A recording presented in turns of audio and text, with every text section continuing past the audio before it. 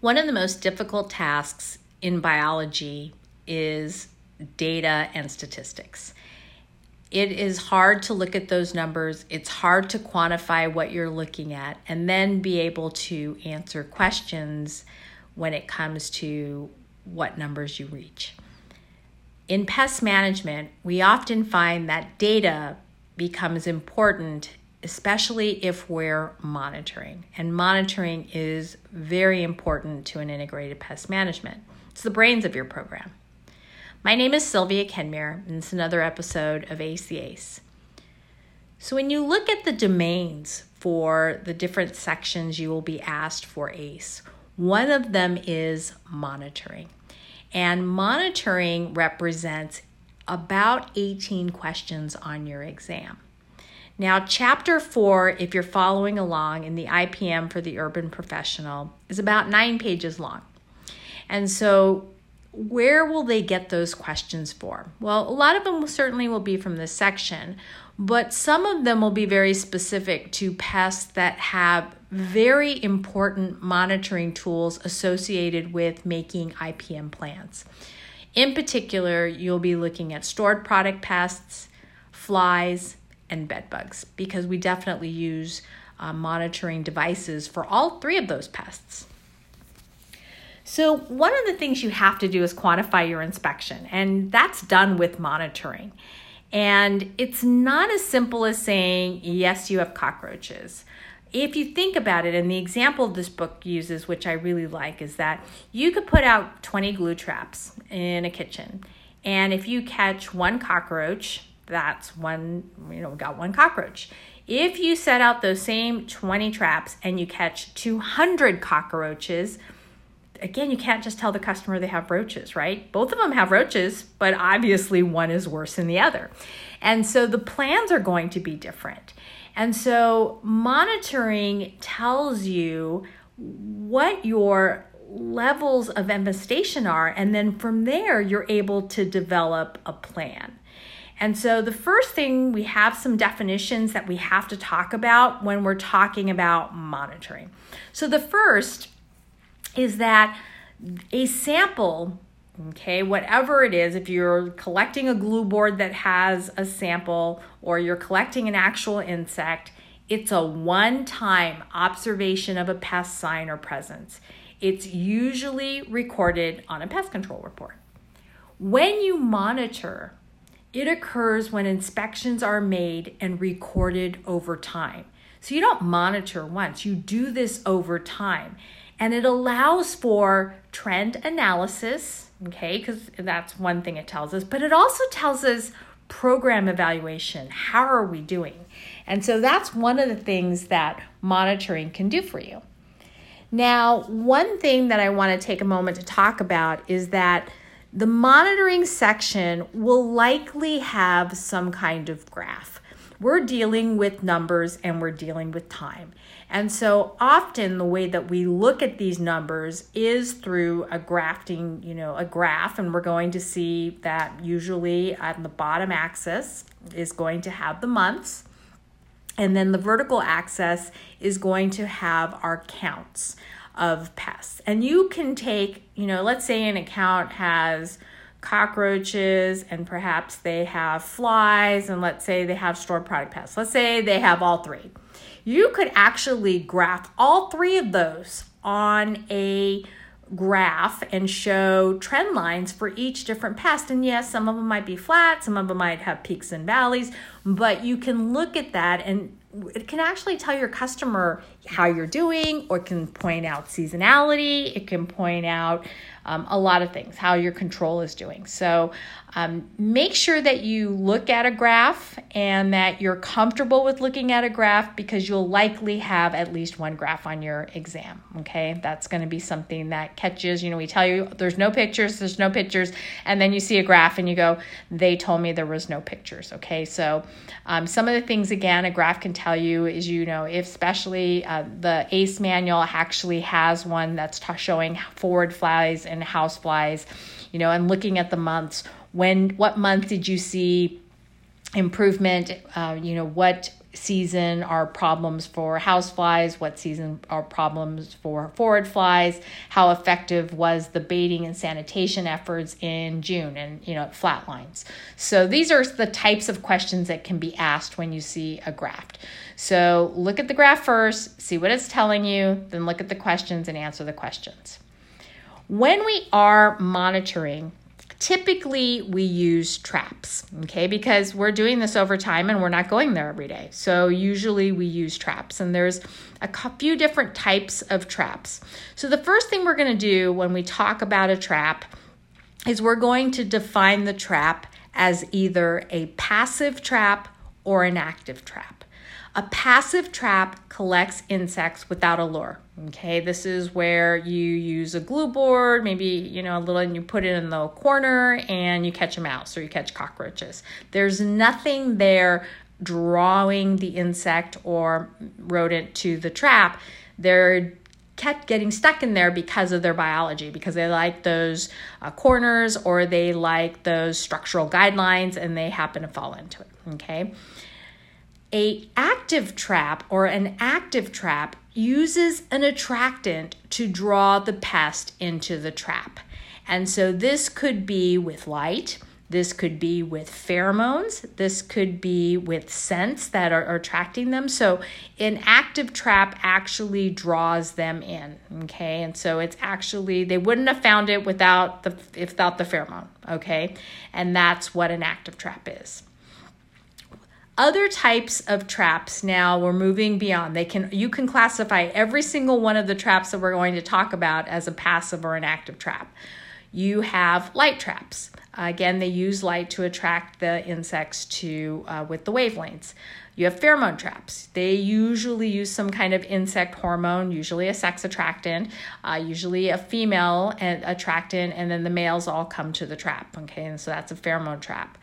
You may use a pitfall trap. And so we really didn't know what these were in the pest control market until bed bugs. Used very commonly in ag, but for pest control, this would be something like the climb ups where they can, they fall in, they can't get out. It's like a pitfall.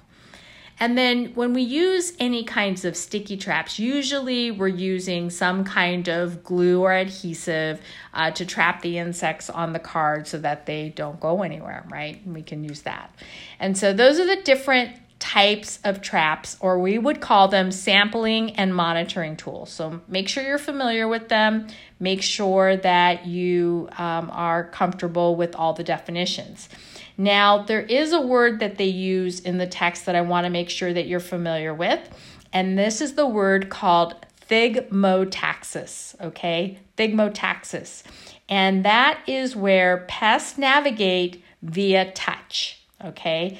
And so they do this rather than sight or smell. And generally speaking, when we talk about thigmotaxis, this is where we're taking those glue boards that I mentioned, you're putting them in the corners, you're putting them along the walls, you're depending on the fact that they like to touch. Maybe it's the antennae that's going to touch. Maybe it's the vibricity that's going to touch. But they're touching that surface, and then they're going to happen to get into that glue trap. So that's something that is a bolded word, so make sure you're familiar with thigmotaxis. Now, there are some general guidelines when you're using sticky traps, okay? And so I'm going to cover a few of them. We like to put them in potentially the entrance points. Usually maybe in a customer, we have them right there at the entrance of the garage, the sides of the garage, because something's going to crawl in, they're going to follow those structural guidelines, and they're going to get stuck in the trap.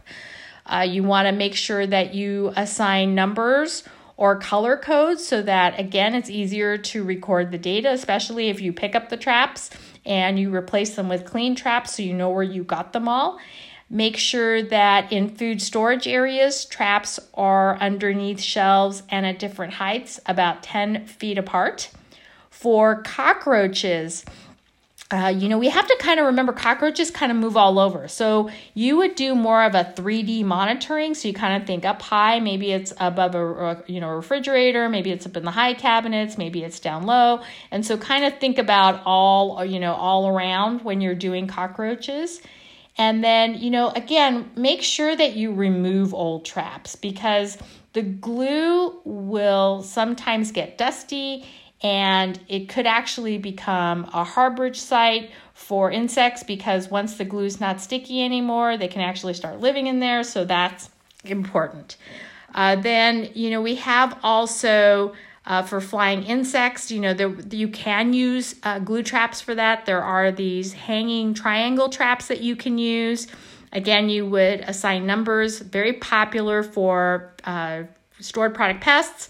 And so those are something you can do. And again, you want to make sure that if there's food prep areas, that you are aware of where you can and can't put traps, okay, especially glue traps. All right, very important.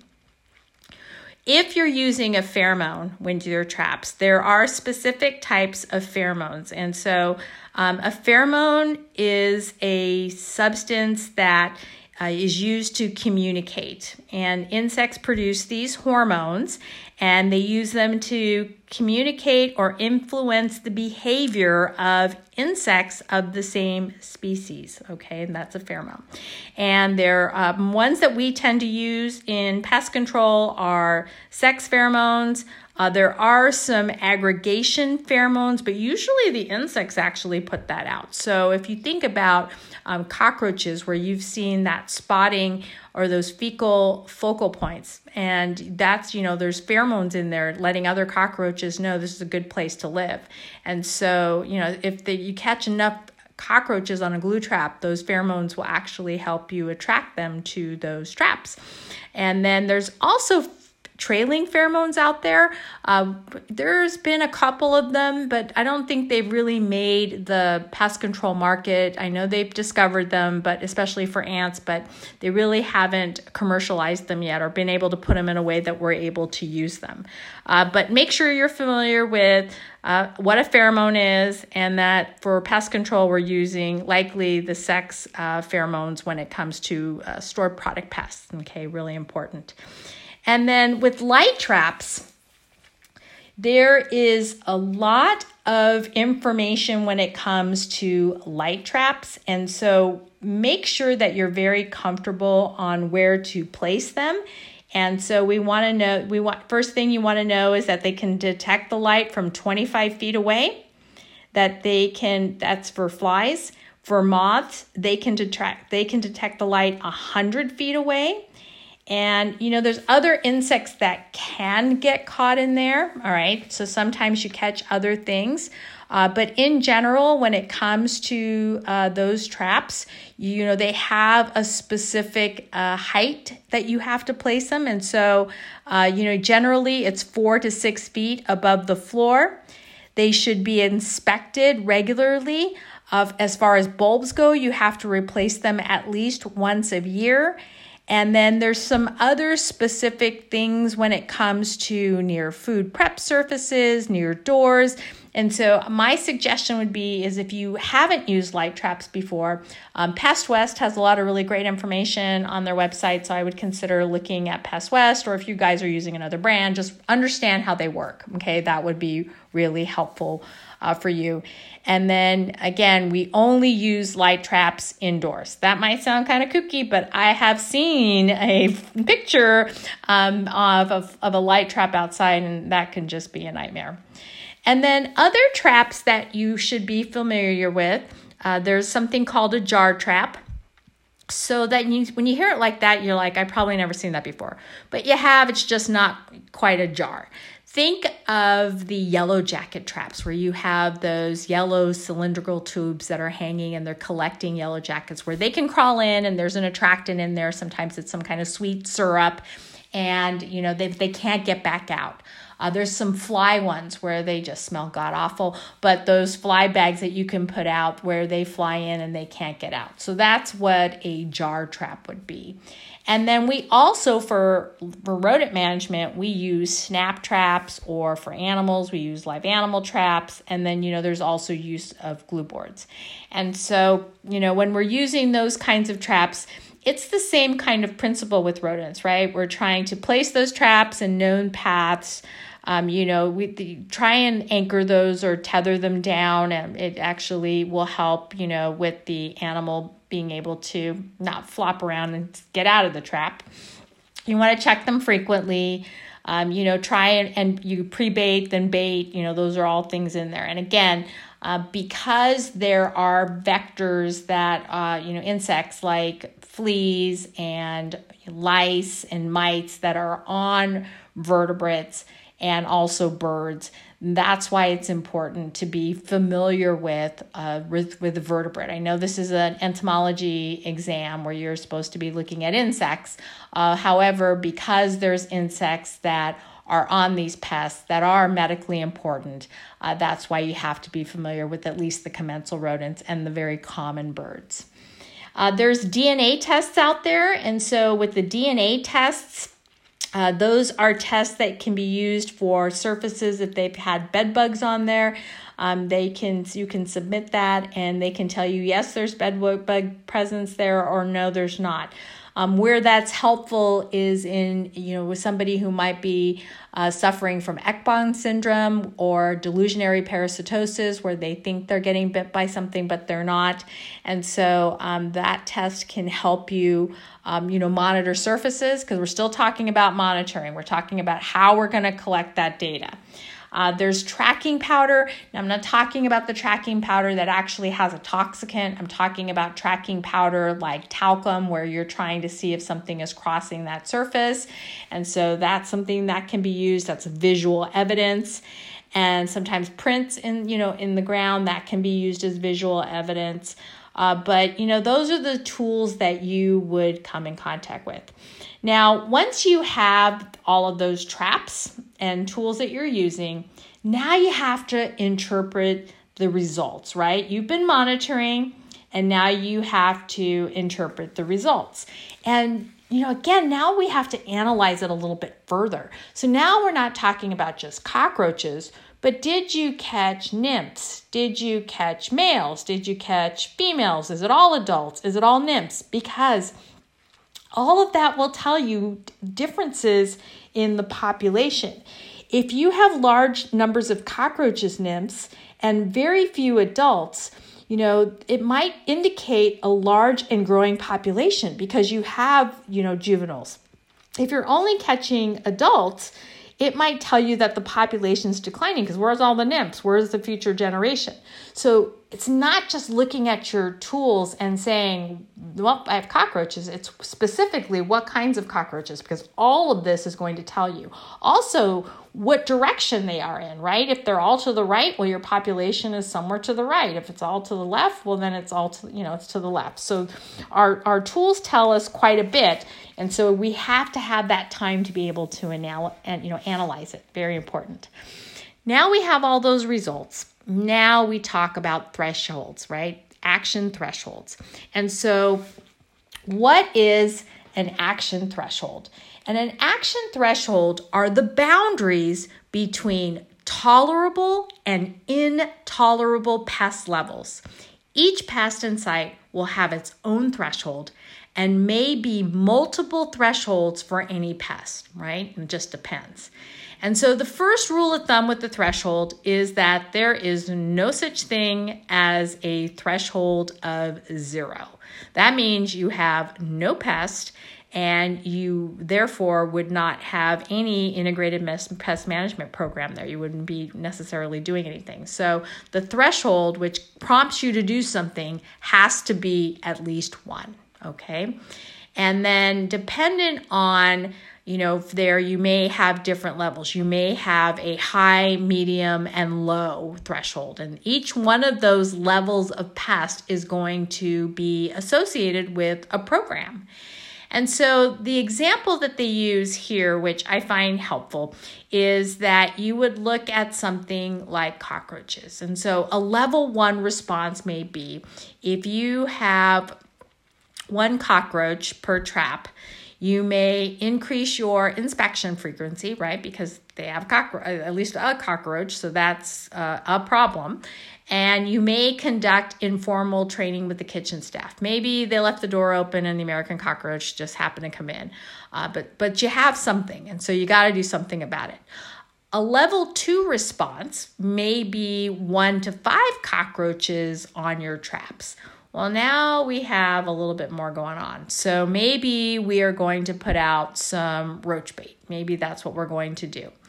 And then level 3 response, let's say you have greater than 5 cockroaches per trap. Well, now we're probably going to have to do a little bit more. So perhaps we might do not only in addition to the baiting, but we might do crack and crevice treatments. We may de-clean the kitchen equipment. We may have to train the staff more. We might have to put door sweeps if there are American cockroaches coming in, whatever it's going to be. So this is an example of how you would take those thresholds that you already decided and have presented to your customer, and then you'll go to action depending on what you find when you're doing your monitoring.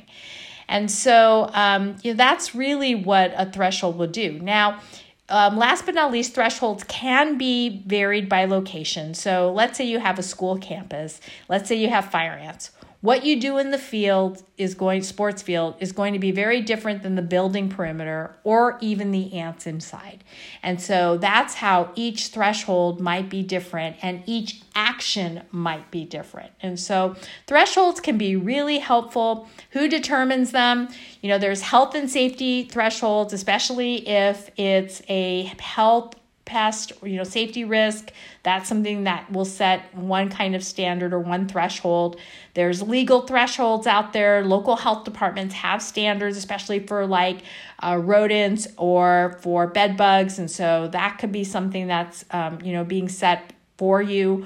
There could be economic thresholds where a dollar amount could be placed on the damage by different pests. So think stored product pests, think termites, that kind of thing. It's less common in structural pest control, but those are 2 examples that I can think of. And then last but not least, the more difficult one is a personal tolerance threshold, right? That's set in consultation with your customer. It's going to vary from account to account, customer to customer, but those are where the thresholds are. And, of course, we want to review those ahead of time. But thinking about those and having your plan when you present to your customer is one of the things that differentiates somebody who's an associate certified entomologist and everyone else. And that's it for monitoring. So don't forget 18 questions. Go to your key pests, especially flies and stored product pests, and look at how you would monitor. Cockroach is another one. And then we'll take a look at some of the occasional invaders next time.